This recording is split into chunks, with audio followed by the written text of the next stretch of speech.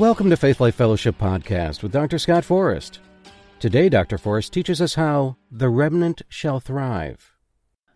We are a church growing and thriving, overflowing with love, strengthening the family, transforming the community, impacting the world, where every member is a minister and a church alive is worth the drive. Amen. The remnant shall thrive. It's probably going to be a little different sort of a message that you are accustomed to receiving from me because I'm a teacher. And I usually have organized points, ideas, and concepts organized very neatly that I try to get across to you. Well, this morning, I'm going to do it a little bit differently.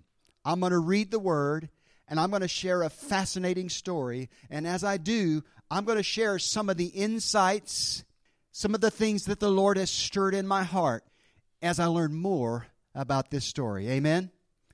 Let's begin with 2 Kings chapter 18. In the 3rd year of Hoshea, son of Elah, king of Israel, Hezekiah, the son of Ahaz, king of Judah, began to reign. He was 25 years old when he began to reign, and he reigned 29 years in Jerusalem. His mother's name was Abi, the daughter of Zechariah. And he did what was right in the eyes of the Lord, according to all that David his father had done. He removed the high places and broke the pillars and cut down the Asherah. That was a Phoenician god. And he broke in pieces the bronze serpent that Moses had made, for until those days the people of Israel had made offerings to it. It was called Nehushtan, which means that old brass thing. Verse 5. He trusted in the Lord, the God of Israel, so that there was none like him among all the kings of Judah after him, nor among those who were before him. For he held fast to the Lord. He did not depart from following him, but kept the commandments that the Lord commanded Moses. And the Lord was with him. Wherever he went out, he prospered. He rebelled against the king of Assyria and would not serve him. Amen. Now, at this time in the history of the people of God, the city of Samaria had already been besieged and destroyed, and the northern kingdom of Israel had pretty much ceased to exist. Only Judah remained. The kingdom of Judah, under the leadership of King Hezekiah, was under tribute, because his father had arranged it. They were under tribute to the Assyrians, trying to appease them and trying to avoid the fate that was suffered by their brethren to the north. But Hezekiah had instituted a revival in the land, spearheaded by a renewed emphasis on the Word of God, celebrating all the religious festivals that were commanded by the law of Moses. Idolatry and worship of false gods were outlawed, and the nation of Judah returned with all their hearts to the God of their fathers. Now, this newfound zeal for the Lord led Hezekiah to make the decision to rebel against the Assyrians, and he refused to pay any more tribute to the enemy. Amen. Listen, what can we learn already from this story? Just like Hezekiah, at some point, we got to make the decision in our lives and our callings, I'm not going to be a slave to the enemy any longer. No more tribute, no more payments. Amen. I'm going to surrender every area of my life to the Lord Most High. I will not cede one parcel of ground to the enemy. I'm going to live a holy life, and I'm going to be faithful to the calling of God on my life. End of story. Amen. 2 Chronicles 32. We get another perspective. After these things and these acts of faithfulness by Hezekiah, Sennacherib, king of Assyria, came and invaded Judah and encamped against the fortified cities, thinking to win them for himself. Again, what can we learn? How can we apply this to our personal lives? Once you've made up your mind, you're going to live for God with all of your heart, soul, mind, strength. The enemy will come and try to spoil the fruit of your faithfulness. Before it comes to fruition, before it takes root, and before it becomes a threat to his kingdom. Amen? Verse 2, and when Hezekiah saw that Sennacherib had come and intended to fight against Jerusalem, he planned with his officers and his mighty men to stop the water of the springs that were outside the city, and they helped him. A great many people were gathered, and they stopped all the springs and the brook that flowed through the land, saying, "Why should the kings of Assyria come and find much water?" Basically, they rigged the water system so that most of the water flowed into the city, inside the city walls, and the invading Assyrians would not have that much access to fresh water. Verse 5. He set to work resolutely and built up all the wall that was broken down and raised towers upon it. And outside it he built another wall. And he strengthened the Millo in the city of David. That was a fortress, that was a citadel that David had built. He also made weapons and shields in abundance. And he set combat commanders over the people and gathered them together to him in the square at the gate of the city and spoke encouragingly to them, saying, listen to the leadership of King Hezekiah. Be strong and courageous. Do not be afraid or dismayed before the king of Assyria and all the horde that is with him, for there are more with us than with him. With him is an arm of flesh, but with us is the Lord our God to help us and to fight our battles.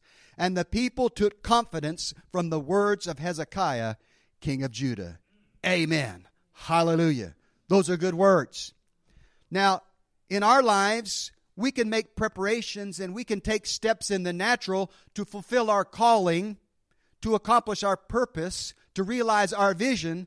But ultimately, without the power and might of the Holy Spirit of God, we will not succeed. Amen? Hezekiah was acutely aware of this.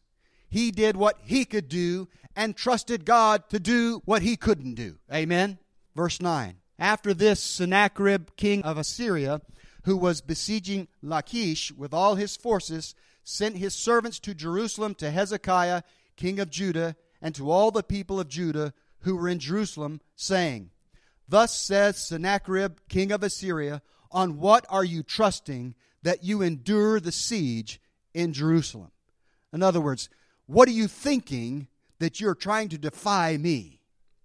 And he sent messages to King Hezekiah and to the kingdom of Judah through a man by the name of Rabshakeh. Actually, the Strong's Concordance says it goes something like this, Rabshakeh, but I just can't get myself to say that. So for the purposes of this message, he will be Rabshakeh. Okay? The account in 2 Kings 18 goes into a little bit more detail and explains that there were actually 2 Assyrian delegations that were sent to the king and to the city of Jerusalem. By the way, the name Rabshakeh means abundant waters. And indeed, he unleashed a flood of words into the ears of the people defending Jerusalem, first in verbal form, then in written form. The words were designed to discourage them, to dispirit them, and cause them to surrender to the Assyrian army. Amen. To give up without a fight.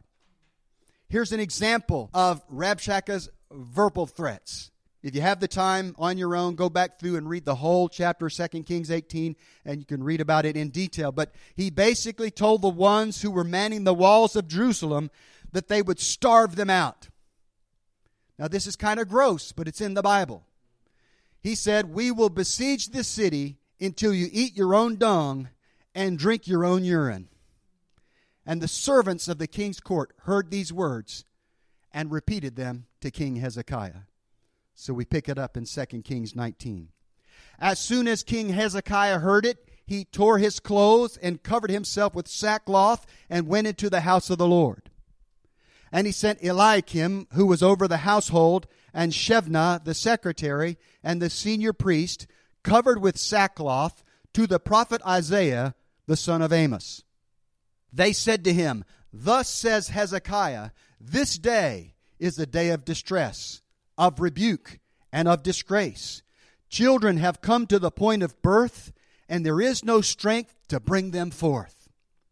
It may be that the Lord your God heard all the words of the Rabshakeh, whom his master the king of Assyria has sent to mock the living God, and will rebuke the words that the Lord your God has heard. Therefore lift up your prayer for the remnant that is left. Amen. Now here in this passage, in this prayer request given to the prophet Isaiah, King Hezekiah uses children as a metaphor. Children birthed speaks of the future of a people. It speaks of vision. It speaks of destiny. In this case, it looked like the kingdom of Judah was just about finished. They had no future. They had no hope. If God didn't come through, they would not survive as a nation. And if Jerusalem fell, there would be no remnant left to carry on the legacy of King David. Verse 5, when the servants of King Hezekiah came to Isaiah, listen, I love this. Before they even presented the prayer request, he already had the word of the Lord on his lips. Isaiah said to them, say to your master, thus says the Lord, do not be afraid because of the words that you have heard, with which the servants of the king of Assyria have reviled me. Behold, I will put a spirit in him, so that he shall hear a rumor and return to his own land, and I will make him fall by the sword in his own land. Amen. Hallelujah.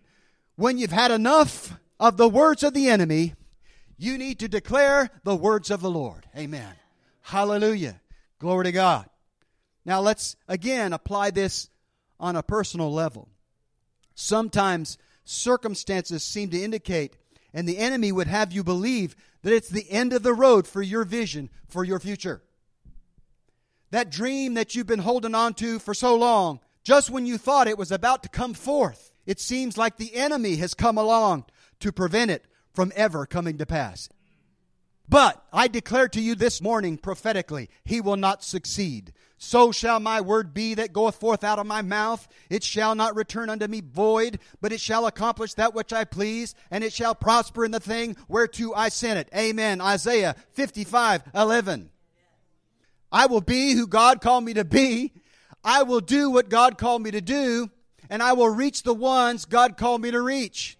As a church, Faith Life Fellowship will be who God called us to be. We will do what God called us to do, and we will reach the ones God called us to reach. Amen. That's my declaration. Amen. That's what I believe. I've had enough of the words of the enemy. Now, I hear the Lord saying this to many in this room this morning. Do not be afraid of the words of the enemy. Hold fast to that which I have spoken to you. Amen. Be faithful to your calling, and let the Lord bring it forth by His Spirit and by His power.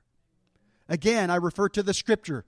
No weapon that is formed against thee shall prosper, and every tongue that shall rise against thee in judgment thou shalt condemn. This is the heritage of the servants of the Lord, and their righteousness is of me, saith the Lord. Isaiah 54:7. This is your right. This is your heritage. No man, no devil, no set of circumstances can take it away from you. The only one who can prevent it from happening is you. And you must resolve this morning not to let that happen. Hold on to your dream. Never let it go. Then Rabshakeh followed up his verbal threats with a letter to the king. You can read that in verse 14 of 2 Kings 19. Hezekiah received the letter from the hand of the messengers and read it. And Hezekiah went up to the house of the Lord and spread it before the Lord. And Hezekiah prayed before the Lord and said, O Lord, the God of Israel, enthroned above the cherubim, you are the God, you alone, of all the kingdoms of the earth. You have made heaven and earth. Incline your ear, O Lord, and hear. Open your eyes, O Lord, and see, and hear the words of Sennacherib, which he has sent to mock the living God.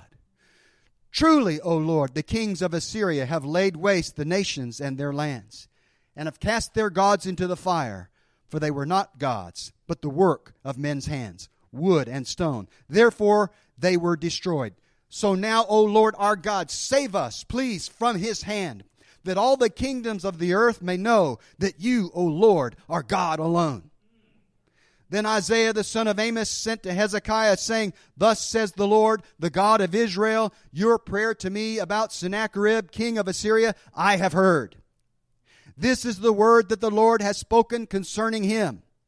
Sometimes when you make a prayer request, you need to have your ears opened to hear the word of the Lord in response to your prayer request. In other words, you telling him what the enemy's saying, and he's telling you, yeah, but this is what I'm saying. Amen. Hallelujah. And I don't have time to read it all, but if you read verse 22 through 28, it's pretty comical. In those verses, the word of the Lord mocks the king of Assyria and his quote-unquote mighty army. He says things like, the little girls of Jerusalem shall wag their fingers and wag their heads at you and your supposed invincibility. You have mocked me and compared me with the false gods of the nations you have conquered. So I'm going to bring you down in a particularly humiliating fashion. Now that's my paraphrase, but I bet you if you read those verses, you'd come up with something pretty similar. This was the word of the Lord to Hezekiah, starting in verse 29. And this is so awesome. A couple of weeks ago, I was reading, just doing my daily reading, and I came across this scripture, and it just leaped off the pages. And the Lord said, dig into this. There's a message here for the people. I want you to understand what I'm saying here. Verse 29, and this shall be the sign for you. This year, eat what grows of itself, and in the second year, what springs of the same. Then in the third year, sow and reap and plant vineyards and eat their fruit. Amen. Listen to it in the Message translation. And this, Hezekiah, will be for you the confirming sign. The confirming sign of what? That you will be delivered from the Assyrians. That they will not succeed in their siege of Jerusalem. And this, Hezekiah, will be for you the confirming sign. This year, you'll eat the gleanings. In other words, that which grows wild. Next year, whatever you can beg, borrow, or steal. But the third year, you'll sow and harvest, plant vineyards, and eat grapes. And the surviving remnant of the house of Judah shall again take root downward and bear fruit upward. Glory to God. Glory to God. Jerusalem was under siege. This was the word of the Lord meant to encourage Hezekiah and the people of Judah. Not only would they be delivered from the siege of the Assyrians, but it would be a lasting deliverance. Even the land around them that had been ravaged by the enemy would soon produce fruit once again in abundance. The remnant of Judah would once again sow, and they would reap in abundance. They would take root downward, and they would bear fruit upwards. Amen. Hallelujah. They would not just survive, but they would thrive. Amen. Glory to God. God doesn't want you just to get by. He don't want you just to survive. He designed you and built you so that you would thrive. Amen. Hallelujah. Glory to God. Glory to God. Sometimes you may have felt like you were besieged by the enemy on all sides. And because of this siege, you were unable to sow seed the way you wanted to, and the harvest was minimal. But we're entering a season here at Faith Life Fellowship. Hear me, this is a prophetic word to the church where we're going to experience a lasting deliverance from the things that have come against us. Amen. We will sow and we will reap in abundance. We will take root downward and we will bear fruit upward. Amen. Hallelujah. We will not just survive, but we will thrive. Amen.